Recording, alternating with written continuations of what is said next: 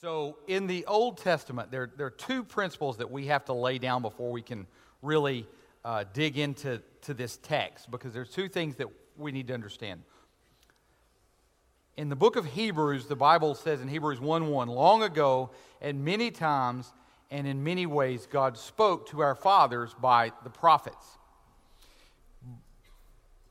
In the Old Testament, what would happen is that God would appoint someone and say, this person is my spokesperson. And this person would have the authority to stand in front of his people and say, thus says the Lord. And those people would have to follow and obey. God spoke directly through prophets. Now, what is to keep someone from being a false prophet? What's to keep someone who has a really outgoing personality, somebody who has a dynamic way about themselves? What's to keep them from just making it up and saying, I'm a prophet, and then saying whatever they wanted to say? Saying, we joked in here a few months ago, there was one of our false prophets that we have living in our day who, is making big money. He went to the leaders in his church and said, God has given me a vision, and God has told me that you are to pay me $600,000 a year. So, what's to keep somebody from doing that? Clearly, people do that all the time. I mean, I'm got to say that if God's going to give me a vision, I sure do hope that it's a vision of me getting more money. I'd like to get that vision. In fact, I sometimes I'll see people drive by and in one of those new Jeeps, that's got the big tires and everything. I say, I feel God leading my church to buy one of those for me. I strongly feel the Lord leading us as a church in that direction, right? Philip was telling the deacons that we're going to bring some of the guys who have older classic cars and park them out front, just so that as people drive by, they go, hey, what's going on in there? Maybe we can trick them into getting in here and going to church. So if somebody wanders in looking for the car show, just point them to a seat and say, we'll get with you afterwards. And when he announced that to the deacons, I said, you know what? I feel like if we're going to do that, and I like the direction you're going, that we need to buy me a 69 Roadrunner so that I can serve Jesus with a 440 Hemi. Amen, brothers. I mean, I feel like we should start a hunting ministry, and I feel like this church should provide me with some gear. I just feel the Lord. What's to keep somebody from doing that? What's to keep somebody from predicting things that isn't going to happen? Well, God protected His people from that by setting down a rule and a principle. And the principle is, we had that read to us in the text earlier, whoever will not listen to my words, in Deuteronomy 18, that he shall speak in my name, I myself will require of him. So way more important than money is God is saying, if I give somebody a word that comes from me and they speak it to you and you don't obey and you don't listen, I'm going to require you and hold you accountable for that. I need to know then who is speaking God's word and who's making it up. So we have a litmus test. The prophet who presumes to speak a word in my name that I have not commanded to speak, or who speaks in the name of other gods, that prophet shall die. And if you say in your heart, how may we know that the word that the prophet that the Lord has not spoken? When a prophet speaks in the name of the Lord, if the word does not come to pass or come true, then that is a word that the Lord has not spoken. The prophet has spoken it presumptuously. You need not be afraid of him. So what the text is saying is, if a prophet of God comes and says, you need to go do this, this is what you need to do, and you don't do it, then I'll hold you accountable. And then the text anticipates the question, well, how do we know who's of God and who isn't? It can't be what's in our heart. We know that. The Bible tells us that the heart is deceitful above all things and desperately wicked. Who can know it? There are lots of people who are super dynamic folk who say lots and lots of good stuff that we think, surely this is from God. How can those Old Testament people know that it's from God? Well, God makes it really easy. If they say that something's going to happen and it doesn't happen, then he's a liar. Because if he's saying it's from me and it doesn't happen even one time, take him out and kill him because he's a liar. So if Elijah had come up and said, you know what, it's not going to rain for 7 years, it's not going to rain. And then a year and a half into it, there was maybe some little sprinkles. He was lying. But no, the real prophets of God, what they predicted, what they said would happen, happened. And see, why that's important is oftentimes those prophets would make prophecies of stuff that happened long after they died. So how do we know that when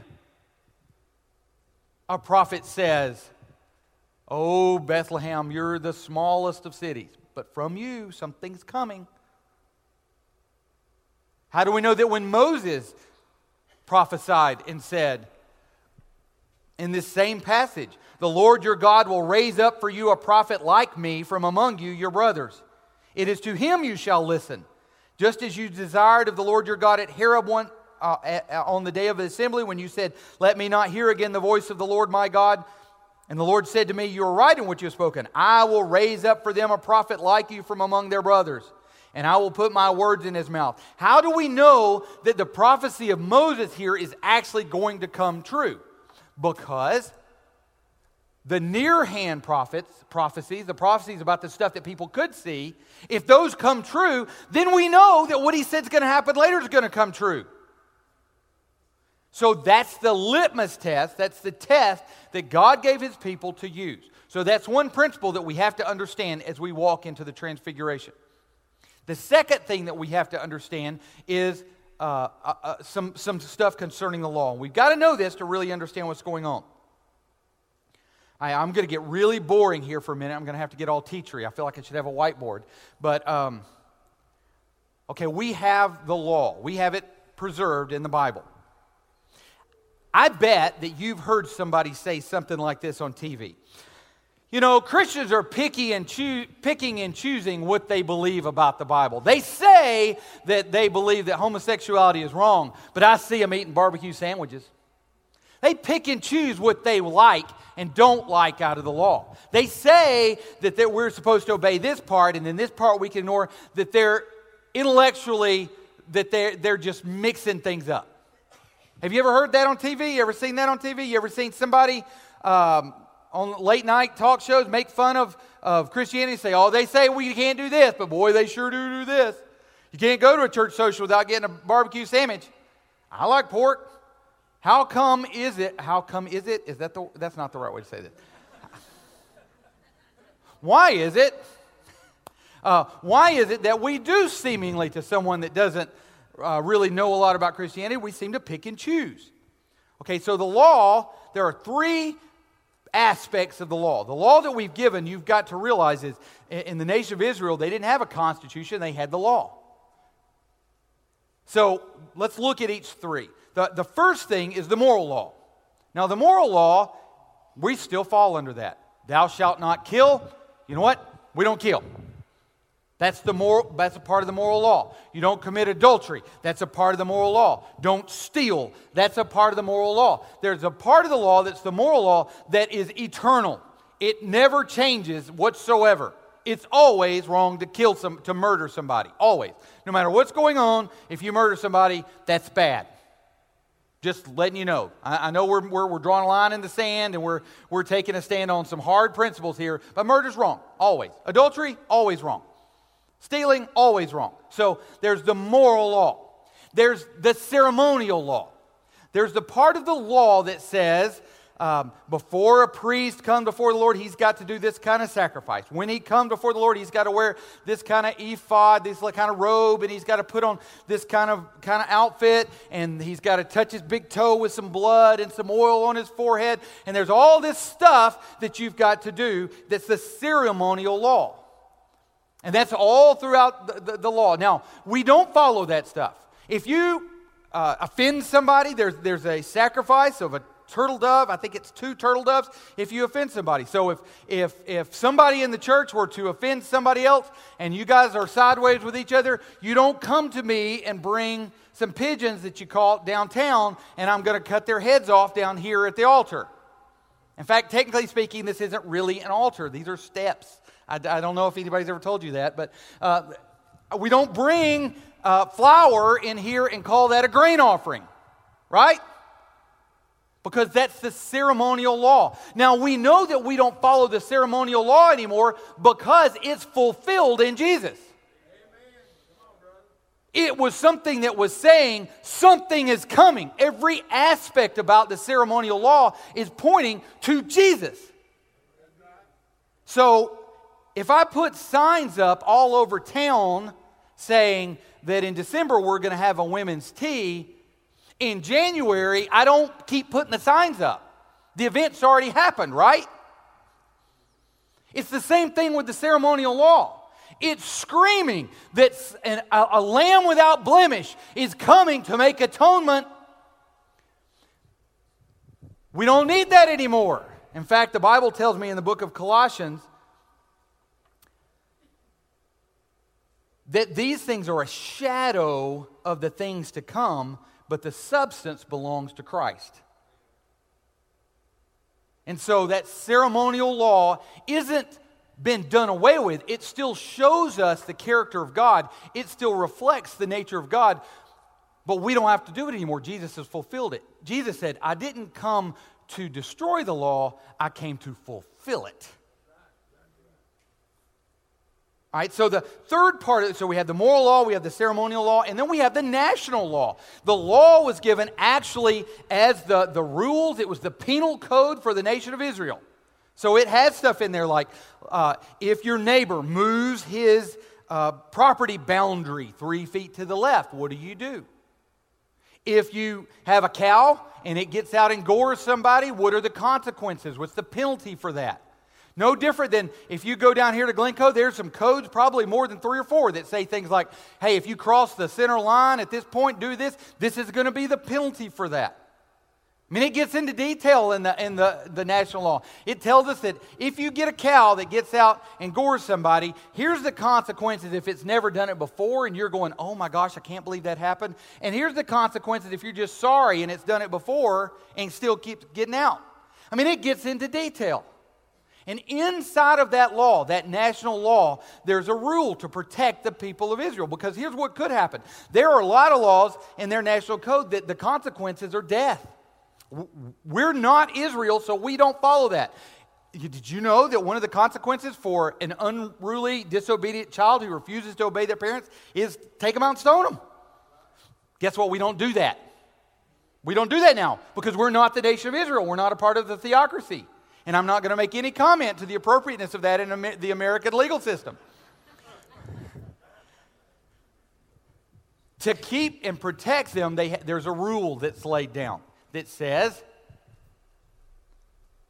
that in Deuteronomy 19:15, a single witness shall not suffice against a person for any crime or any wrong in connection with any offense that has been committed. Only on the evidence of 2 witnesses or 3 witnesses shall a charge be established. Now what that means is I can't go to the court and say, I saw David disobeying his daddy, so we should haul him out and stone him. There has to be at least 2 witnesses, preferably 3, to any event for it to be established that that's what really happened. That's the law, that's the precedent. Now that's the background that we had to understand about the Old Testament before this story makes any sense. And I'm going to tell you, here's something strange. I was talking with Chad about this morning. If you read commentaries that were written after about 1800, the Transfiguration maybe takes a page or 2. It's just like, oh yeah, there was that thing that happened, and yeah, that was the thing. If you look at commentaries written during the Reformation, all the way back to the pre-Nicene fathers, they thought the Transfiguration was a huge deal. It was the biggest thing that happened. Almost as important as the resurrection, way more important than the birth narrative. They felt like the Transfiguration of Christ was huge, and yet we today, we miss it. Part of the reason why we miss the significance is we don't understand those 2 principles. So I apologize for the boringness of it. Maybe I'll tell you a story later to make up for it. All right, so let's get ourselves up with the story that's going on here. Not one of my crazy stories about dogs or anything. Yes, I know. I've been told by several ladies, please don't ever tell dog stories again as long as you shall live.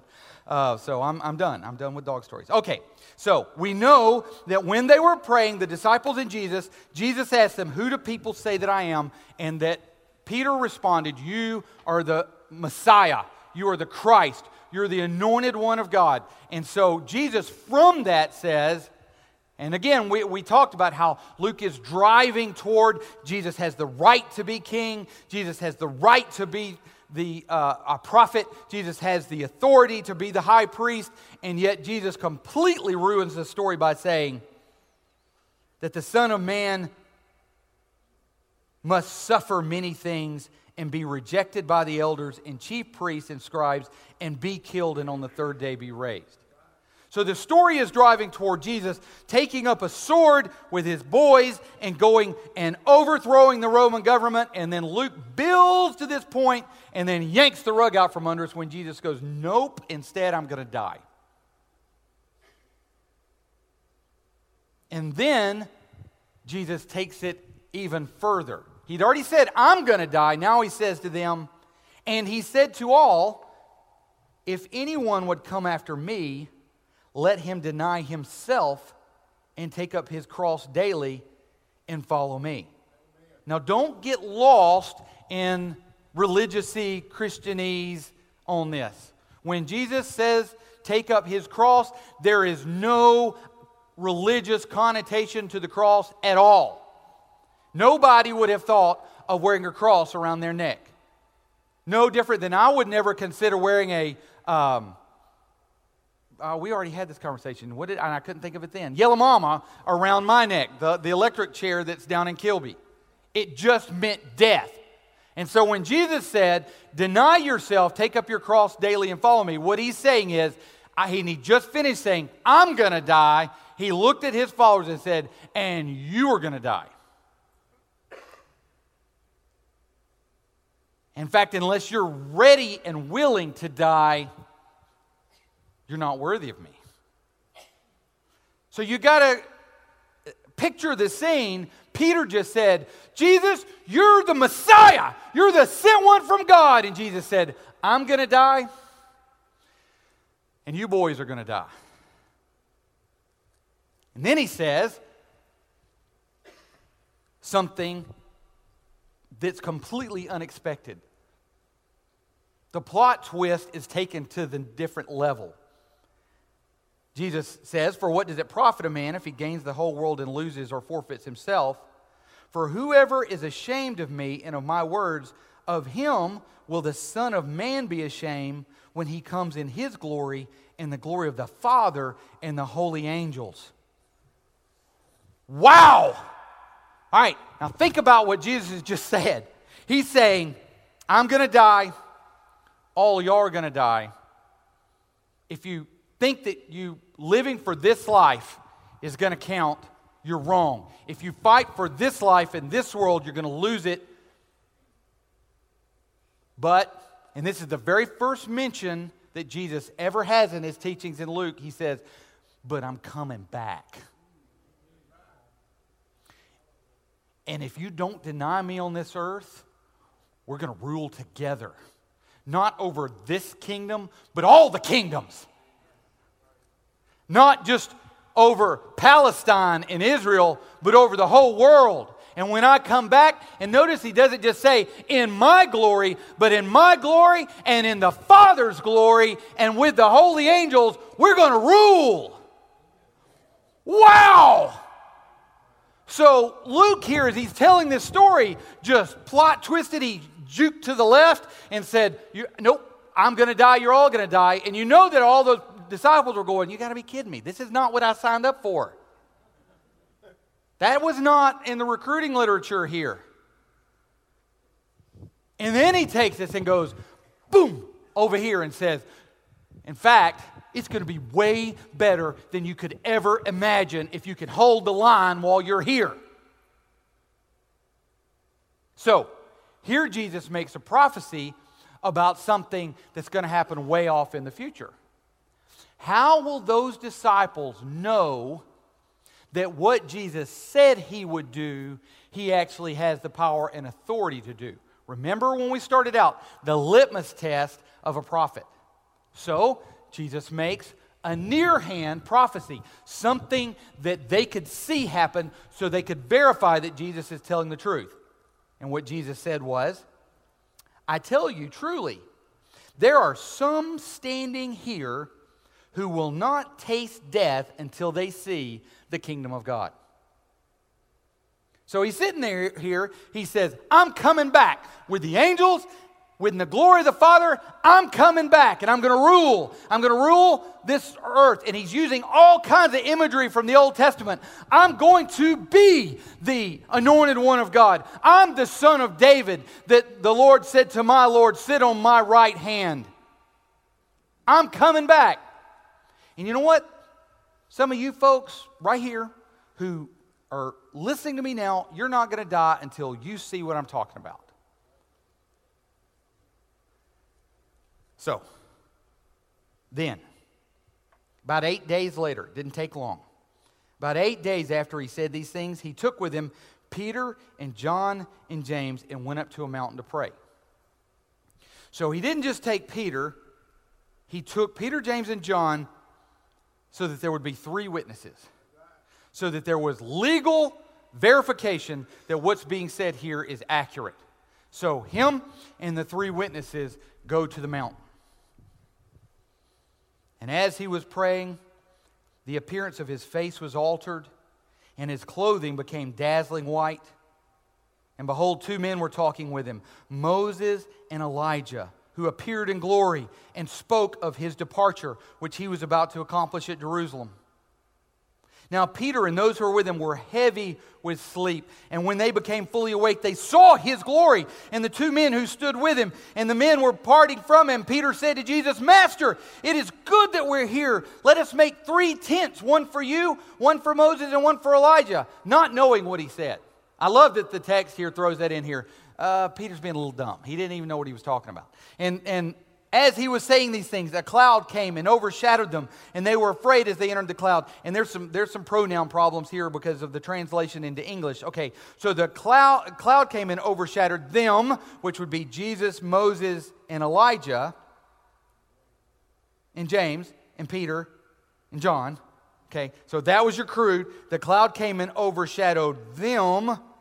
Then Peter, James, and John, no, you're wrong. It wasn't Peter, James, and John. They're not in the cloud. See, you messed me up now. All right, so let's get our pronouns straight. So Peter, James, and John are asleep. Jesus and Moses and Elijah are over here talking. They're talking about Jesus' death. They're verifying that what Jesus has to do, that shocking information, is going to come to pass. They're talking about him having to go to Jerusalem, that the plan is working out exactly the way God predicted it. They're over here talking. Here's Peter, James, and John over here napping. They start waking up. They look like, and then the cloud comes and overshadows them, Jesus, Moses, and Elijah. They are really afraid, but the cloud's not overshadowing them. And as they were afraid, they entered the cloud. It's just some pronoun problems. It's really clear in the Greek. In English, there's just too many days. Sometimes I say to my kids, okay, there's too many she's here. I don't understand what you're talking about. It's like that. Okay, so the cloud covers Jesus, Moses, Elijah, and so then Peter says, okay. So, and as the men were parting from there, Peter says to Jesus, Master, it's good that we're here. The cloud came, overshadowed them. They were afraid as they entered the cloud, and a voice came out of the cloud saying, This is my son, my chosen one. Listen to him. And when the voice was spoken, Jesus was found alone. And they kept silent, and no one in those days anything about what they had seen. In fact, in another passage that Jesus tells them, don't, until I die and rose again, don't tell anybody that this happened. All right. So next week we're going to look at this text again, and we're going to go through, there's so much imagery here of Elijah, who represents the prophets, and Moses that represents the law, standing there worshiping Jesus, and the fact that the light comes out of him. But for today, what I want us to see is that, first of all, that Jesus' prophecy that he's coming back is verified through the fact that something that someone saw, Jesus predicted would happen, happened. So that's the seal of the prophet that we see in the book of Deuteronomy, that the text is telling us that Jesus is telling the truth. Which is important to us today, because today, Maranatha, Lord, come quickly. I need to know that I can believe He's coming back. That as I look at this world, as it seems to be spiraling downward, out of control, and I watch the TV and I go, what are they even thinking? For the love, what is this about? And it seems like every time I watch the news, we come up with some new way to sin. I just saw an article about polyamorism, about how we shouldn't be judging people that decide to have 3 and 4 husbands or 3 and 4 wives. And my goodness, we're sliding down this slippery slope. Amen. And the world is getting more and more wicked and evil. And we see videos of idiot people who are kidnapping children who are mentally retarded and taking them off and beating them to death and recording them and putting it on Facebook. And you go, what is happening? But you know what? This is not new. There is nothing new under the sun. Mankind left to himself always trends toward wickedness and evil. And so what we need to know more than anything is that He's coming back. This world ain't your home. Sometimes we get so wrapped up in what's going on around us that we forget this ain't our home. When I'm watching the football games on Saturday, now primarily I'm saying, oh Lord, let Alabama and Auburn win so that people don't lay out of church on Sunday. Because when one of those teams loses, their fans are walking around here like, oh, Lord, we had a 20-point lead. I mean, we ain't got to talk about Tennessee anymore, because are they even still have a football team? I don't even know. This world is not our home. So we get so wrapped up in the things that are going on. During the election cycle this last time, I was so frustrated with other people and myself with how glued to what's happening we were becoming. As if Donald Trump or Hillary Clinton was going to be our savior. It didn't matter who's in the White House. We need to vote our consciences.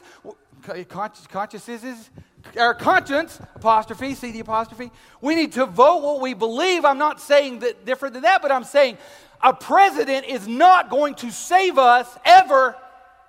No matter who's president, that's not going to save us. Doesn't matter who gets appointed to the Supreme Court, that's not going to save us. It doesn't matter who Auburn gets as a coach after Malzane's fired, that's not going to save us. Jesus is Lord. And we need to know that what this text is screaming is, A, that there's truth in the fact that if you aren't willing to lay down your life and die for Him, if you don't give up your hopes, your desires, and lay it all at the cross, then you're not a believer. That's what being a Christian is. And that if you're not willing to take up your cross every day and follow Him, you're not worthy of Him. And we need to know that no matter what happens on the TV, no matter what happens in the doctor's office, no matter what happens in the polls, no matter what happens on the football field, no matter what happens, Jesus is coming back. And this world is not our home.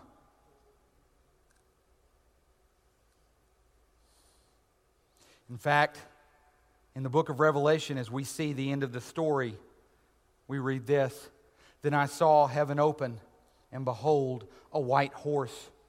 The one sitting on it is called Faithful and True, and in righteousness He judges and makes war.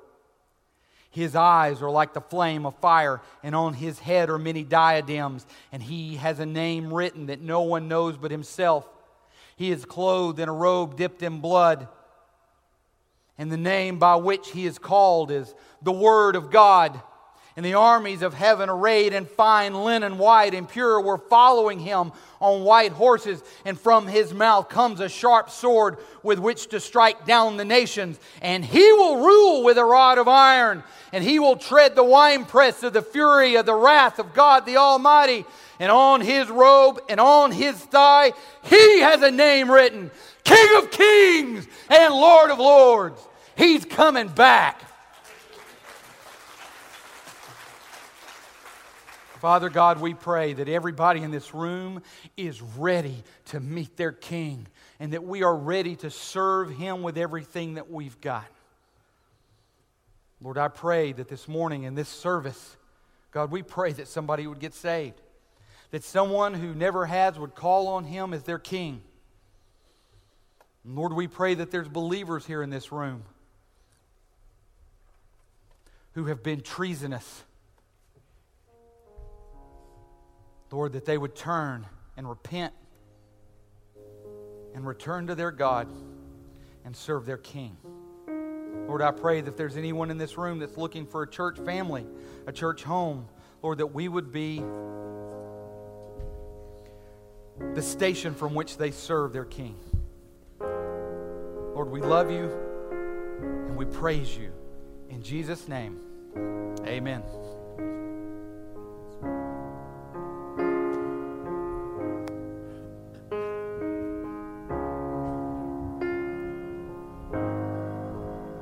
Are you hurting and broken within? Overwhelmed by the weight of your sin? Jesus is calling. Have you come to the end of yourself?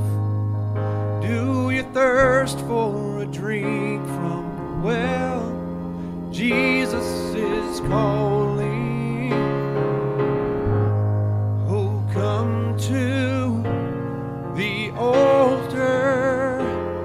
The Father's arms are open wide. Forgiveness was bought with the precious blood of Jesus Christ.